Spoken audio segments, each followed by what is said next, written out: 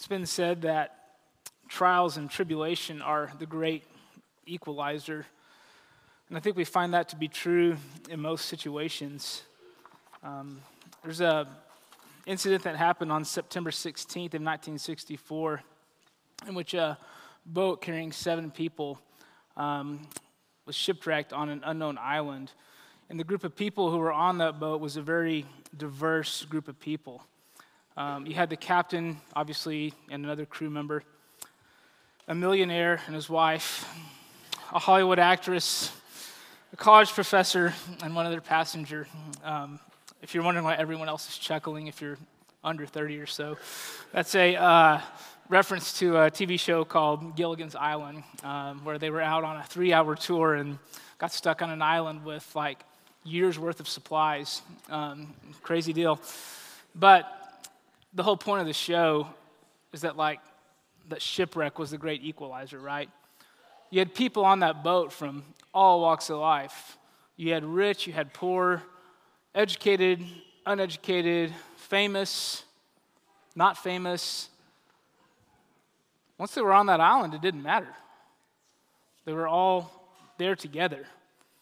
All their accomplishments and achievements and anything they'd done was stripped away by that incident, and all they were left with was each other. I think Paul is doing something similar to that when he transitions from chapter 1 into chapter 2 of Romans. You may remember from our introductions in Romans that Paul is writing to a church where there's kind of a rift between the Jews and the Gentiles, where the Jews tend to think that they're God's favored and special people, and maybe they aren't as much in need of the work of Jesus and grace as the Gentiles would be. And what Paul's trying to do in this passage is level the playing field and help them see that all of them need Jesus just as much as the other. The style of writing we encounter here and throughout much of the book of the Romans is what's called the diatribe, where Paul is basically having an argument with an imaginary opponent. He's not texting, right? So he can't send something, get a response, and respond to that response and go back and forth. So instead, he's just kind of having an argument with this imaginary guy, trying to get ahead of the objections the people that are reading it would likely be making, and then answering those as he goes. So we're going to walk through that, and we're going to see 3 things from this passage. All of them have to do with the reality that because we've all sinned, which was what Paul has established in Romans chapter 1, that everyone in some way or another has sinned. And because of that, God's wrath is being revealed against all humanity. And so 3 things. Number 1, because we've all sinned, we are all in the same boat. We're all in the same boat. And I think that's a phrase that if you've been in church for a while, you've grown up hearing the gospel, that's easy to affirm. It's easy to hear, we all need Jesus, right? We're all in the same boat. We've all sinned. Yes, nod, got that. Let's move on. And I think what Paul is doing here is saying, do you really though? Do you truly get that? Do you truly understand that we are all in the same boat? Because what Paul does in Romans chapter 1 is he basically lists some of the sins that first century Jews would find to be some of the most appalling and offensive things that they could imagine. Things like idolatry and homosexuality. For a first century Jew, those things would just be absolutely abhorrent. And when Paul is listing off how in chapter 1, how God's wrath is being revealed from heaven because men have suppressed the truth and exchanged the truth of God for a lie and worshiped the creature rather than the creator. All these terrible things the Gentiles have done, he's listing them out, anticipating that a Jew would be reading it and go, yeah, that's terrible. Of course God's judgment is revealed. And then in chapter 2, verse 1, it's like Paul flips the script on them.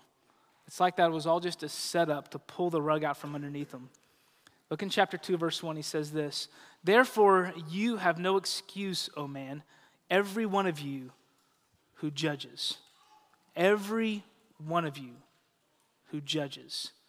You can imagine a Jew reading this, and when Paul used that word judges, it's like, oh, that stings a little. You're saying all those things. Yeah, I'm definitely judging in my heart those who do things. And he goes on, for in passing judgment to one another, you condemn yourself, because you, the judge, practice the very same things. Now, at first glance, a Jew might read that and think, practice the very same. Paul, no. I would never do some of those things you mentioned in chapter 1. But then if they were to look back up on the letter, what they would see is that right alongside idolatry and homosexuality, you find these sins: boastful, gossips, and disobedience to parents. So that Paul is saying, whatever thoughts you were having of those people deserving God's judgment, guess what? You are right there with them in the same boat. Douglas Moo was a commentator who was picking up on this. He said it like this. He said, Paul was well accustomed to preaching about the sinfulness of all human beings based on natural revelation. As he did so, he was familiar with people in the crowd who would be quite eager to join in his condemnation and pride themselves as superior to the idolaters and fornicators whom he was raking over the coals. And we can imagine Paul suddenly turning on such people and shocking them with this direct accusation. So what Paul is basically saying is that some of you Jews are reading this and you hear about these abhorrent sins, and man, you are eager for God's judgment. You are celebrating God's hand of judgment coming against those things. But do you think you're exempt from that same judgment? Do you think that only the Gentiles will stand before God and give an account, and you're just going to get the wink and the nod because you're a Jew? He's saying God shows no partiality. All will stand and give an account. We have, in my family, we've got kids in sports right now, and I love it. Love kids' sports. It's a blast. Lots of good people watching kids' sports games. One of the things that's just really interesting to see is how the coaches treat their own kids, especially on opposing teams. You know, you get to kind of watch that. And I found there's two extremes usually, right? I'm sure there's some in the middle, but it's fun to make fun of the extremes, so here we go. So there's some coaches who just like, their kid can do no wrong, right? And like any mistake their kid makes, it's someone else's fault, it's excusable. Mistakes other kids would make, they would get yanked and set on the bench, but if their kid makes that mistake, they're staying in. It's like everything is about making them succeed. Then you've got other coaches that do the opposite extreme, right? That it's like, if everyone misses a layup and has to run a lap, well, if my kid misses one, he's running 5 laps because my kid knows better, right? There's a higher expectation. And what Paul's essentially doing here in this text, he's talking about God just shows no partiality. He's like, you guys think that because you're Jews, you're going to things are going to be nice and easy, you're going to get special treatment. And Paul says, no. Because you're Jews, on the day of reckoning, you will be first in line. With your knowledge comes responsibility and accountability. Look in verses 9 through 11. It says this: there will be tribulation and distress for every human being who does evil, the Jew first and also the Greek. But glory and honor and peace for everyone who does good, the Jew first and also to the Greek. For God shows no partiality. So essentially what he says to the Jews is the only special treatment you will get is that when the bill comes due, you will be first in line. There's some people who take that passage in 9 through 11, kind of make an argument that it's saying, well, look, it's saying there's tribulation and distress for everyone who does evil, and glory and honor to those who do good. So maybe this is scripture saying that, like, if you try really hard and you do really good, you'll receive honor and praise from the Lord by your own works, and that maybe you don't even need Jesus if you live good enough. But I think if you keep reading Romans, what you see is that the guy that does everything right and receives commendation from God, he's a hypothetical figure, that no one can actually do that. Because we're going to see in chapter 3, it says, all have sinned, all have fallen short of the glory of God. So you've got these two categories. He's saying the Jews, the Greeks, everyone is in this camp. I found this quote kind of humorous. I guess it's like what smack talk looked like in the 16th century. It's from John Calvin talking about people who misinterpret this verse. He says, they who pervert this passage for the purpose of building up justification by works deserve most fully to be laughed at even by children. So that's what Calvin's saying, like you interpret it that way, you deserve to be laughed at, even by children. But the point he's saying is that all of us are in need of righteousness. So that's easy to hear all that and go, yeah, that's great, Kai. I'm glad to know that when Paul wrote this letter, he was, calling out the Jews for their hypocrisy, for thinking they would have special treatment. Cool. What does that have to do with me? I'm not a Jew.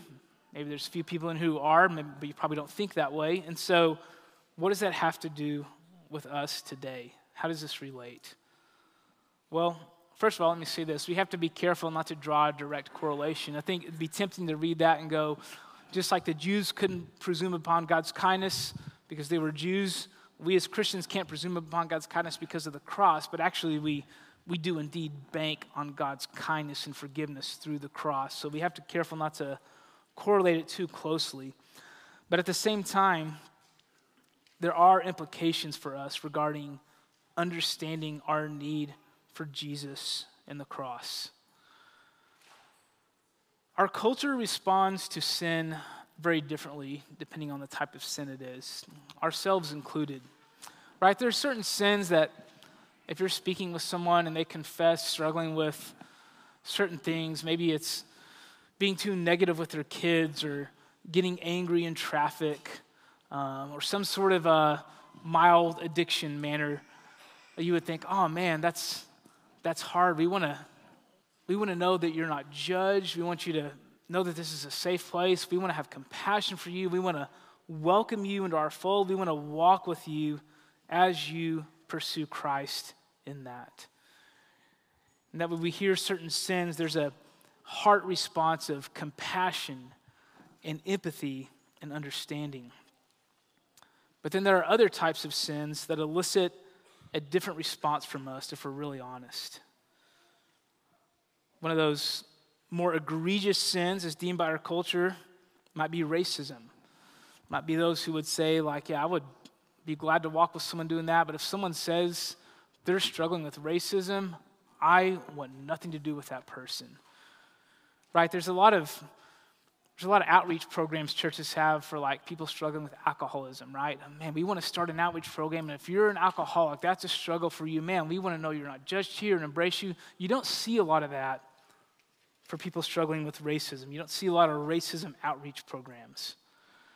We could say the same thing about acts of terror, right? You think about Hamas showing up at a beach in Israel, slaughtering innocent civilians, or maybe someone more locally in a school shooting. We don't hear of those things and go, oh, that is so hard for that person, and just immediately respond with lots of empathy and compassion. We could add a third example to that, and that's child abuse. Think about someone who's done something to a child, and man, our hearts typically respond in just a longing for justice. Before we go any further, let me just say that's not wrong. Romans chapter 12 actually talks about that, how if someone has wronged you or hurt you, that one of the reasons you're able to not seek vengeance and revenge against that person is that you can leave it to the wrath of God. You can trust that God is the judge, and all things will come to light, and all things will be dealt with. We can take some comfort in that. I also want to disclaim this by saying I'm not here to make the point that if someone has been charged with child abuse that we should just ignore that and move on. We clearly want to take protection of children very seriously, and sometimes in light of certain sins, there might be parameters and protections that have to be put in place in the wake of that. It's not saying that all sin is the same. What Paul is saying is that all sin puts us ultimately in the same situation before God. See, what Paul does in Romans 1 is he lists all these abhorrent, unthinkable things that would make the readers eager to see God's hand of judgment come against the sinner. And so for us to apply that, the thing to do would be to think of the sins that make you most eager for judgment. Whether that's racism or acts of terror or child abuse, think of those things and then know that outside of Christ, you are no better off than they are. Outside of Christ, we are all in the same boat and have equal need of grace and forgiveness. That the shipwreck of sin has put us all in the same situation, in the same boat right there next to the racists, child abusers, and terrorists. Romans is teaching us that we need forgiveness just as much as the terrorist and the child abuser. So we consider our own sin, we are often a lot less eager to see God's justice executed, right? When we think through the sins we wrestle with and grapple with, we tend to maybe justify or excuse those things or minimize them. Not often do we think of our own sin and rebellion and disobedience and think, yeah, but God's going to come through. His justice will prevail. And yet we find ourselves often eager for that in others, sometimes even of the same sins. Again, this is not to say there's no difference. Just as a way to illustrate this, imagine that everyone in this room, it's just a lot of people in this room, we're on a boat. It has to be a pretty big boat, I guess, and we're 5 miles off the coast of Florida in the middle of the Pacific Ocean. And something happens, and the boat sinks, there's no life rafts. It's up to every individual to swim to shore for safety. Now, some of us are just going to sink, right? Like you're not going anywhere, right? Some of us, if someone says, hey, guys, I know the way. We got to go this way to get to safety. You're going to go, nobody's telling me what to do. And you're going to swim the exact opposite direction that you should, right? There's going to be differences, right? And that's true even once we become Christians, right? There ought to be a difference in us and the world. We ought to be able to navigate the waters of life in such a way that we look different, that there is a practical righteousness being played out in our lives that make us look different than those who don't know the Lord. And so, again, that's not to say we're all the exact same because of sin, but we're all in the same situation in desperate need of salvation.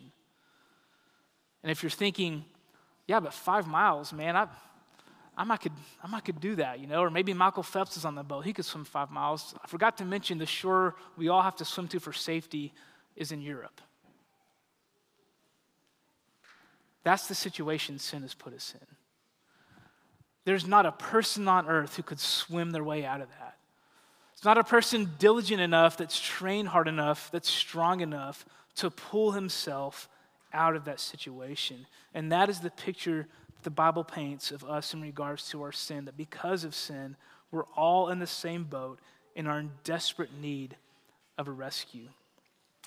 In 1 Timothy chapter 1, verse 15, Paul makes a statement about the grace of God and about himself, and he says this saying is trustworthy and deserving of full acceptance, that Christ Jesus came into the world to save sinners, of whom I am the foremost. Christ Jesus came to save sinners, of whom I am the foremost. So what is Paul saying? Well, it's not a stretch to think that Paul was saying, yeah, I've sinned a lot worse than most people, right? Like I'm the worst sinner. If you know Paul's history, you know that before he came to faith in Christ, he was actually persecuting Christians, likely, if not just approving it, likely involved in killing Christians. So it's easy to see if Paul would go, yeah, I'm the worst sinner, but step back for a second and think. I don't think what Paul is saying is no one in the history of humanity has ever sinned worse or more than me. Right? He's not trying to claim this title that like I have sinned above and beyond what anyone else can ever hope to do. That's not what he's saying. What he's saying is that he is keenly aware of his own need for grace and forgiveness from God because of his own sin. I was talking to a foreign exchange student about a month ago. She's at one of our members' family's house, hanging out after lunch, and we're talking, and she had some questions about the faith. She's not a Christian, but has friends that are, and just has a lot of questions.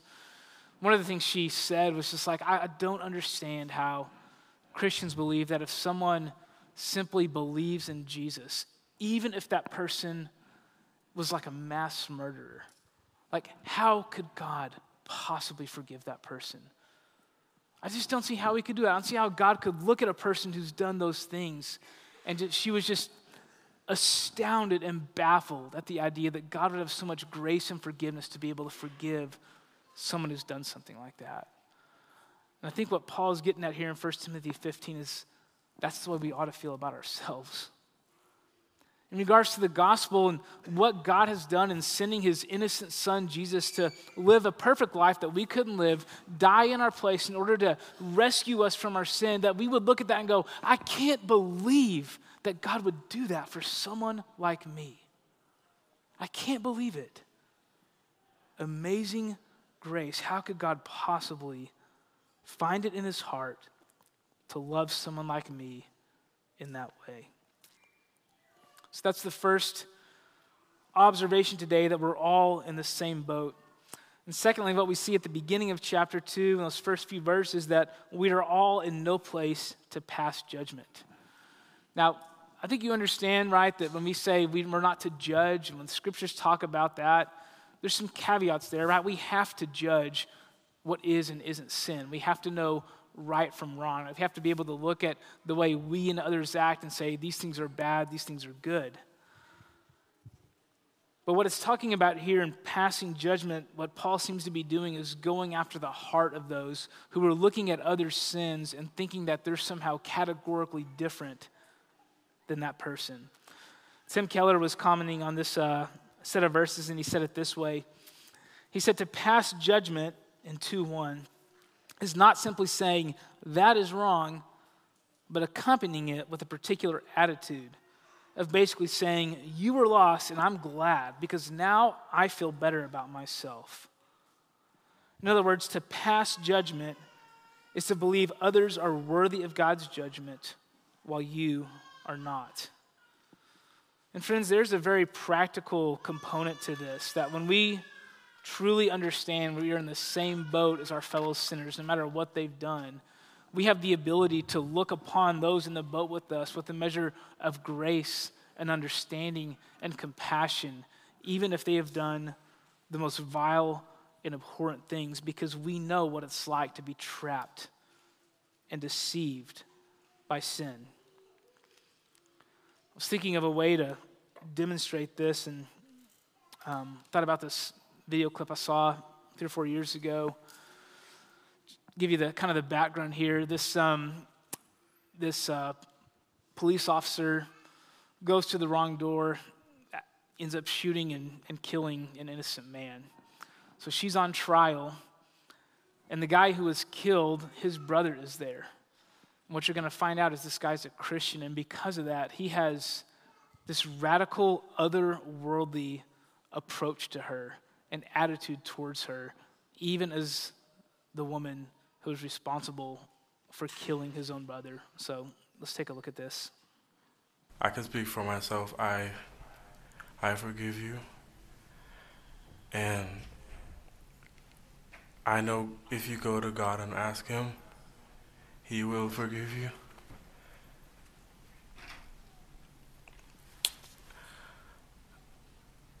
And I don't think anyone could say it. Again, I'm speaking for myself, not even bad for my family. But I love you just like anyone else. And I'm not gonna say I hope you rot and die just like my brother did, but I personally want the best for you.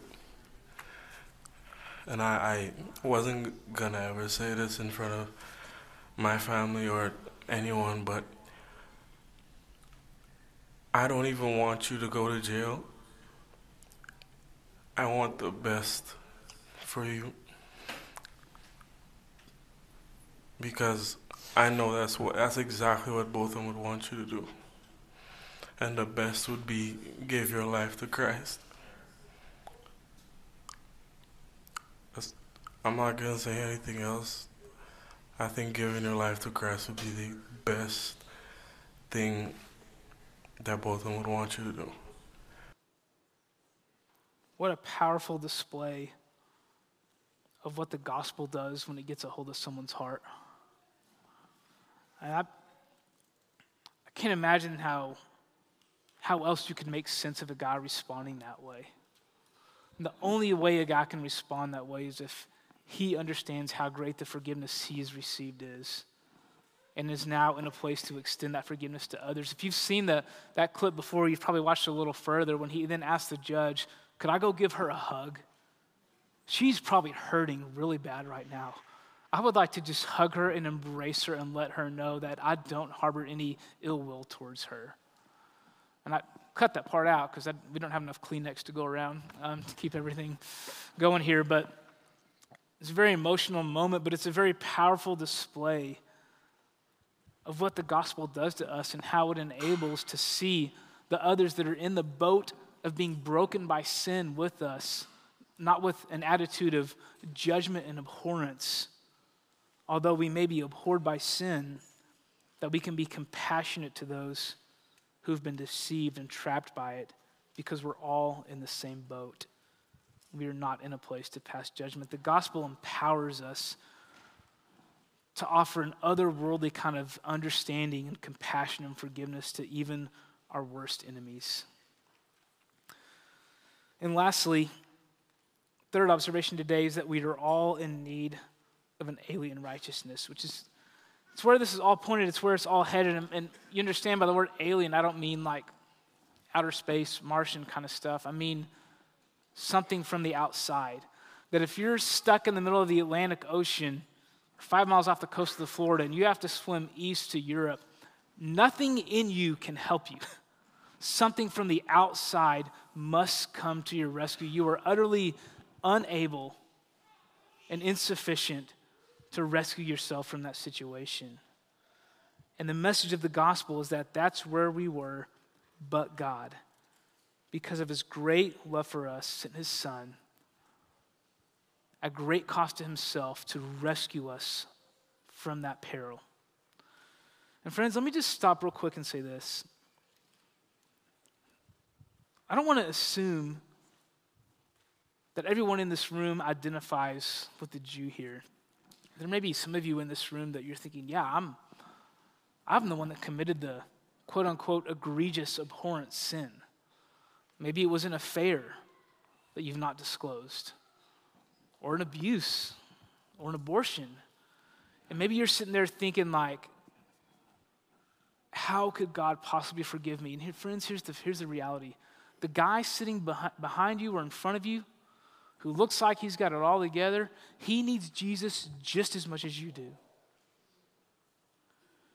There's this phrase you hear people saying, which is the most theologically ignorant phrase we could possibly say when we're talking about someone and their issues, like, oh, that person needs Jesus. Yeah, just as much as you do. We're all in the same boat. We are all in desperate need of forgiveness and rescue. But God has provided the solution in Jesus, who came to earth and lived the perfect life that you and I couldn't live. The one man who didn't need forgiveness, the one man whose ship didn't sink. And what did he do? He came in and died on our behalf to rescue us from our peril and forgive us and bring us back to God. Let's pray. God, we thank you for the message that's unfolding in Romans and the hope that we have in Jesus. And God, I pray that this text would do its work on us, that vertically and horizontally, that we would, number one, understand that our need for forgiveness is just as deep and just as real as anyone we would look on and judge for the abhorrence of their sins. And God, that we would, because of that, be able to have a measure of compassion and want the best for people, that we would, no matter what someone has done, if they've wronged us, if they've wronged us, we would look at them and go, the best thing would be if you would believe in Jesus. That would be the best thing. God, would you form us into a people that think and live that way? In Christ's name, amen.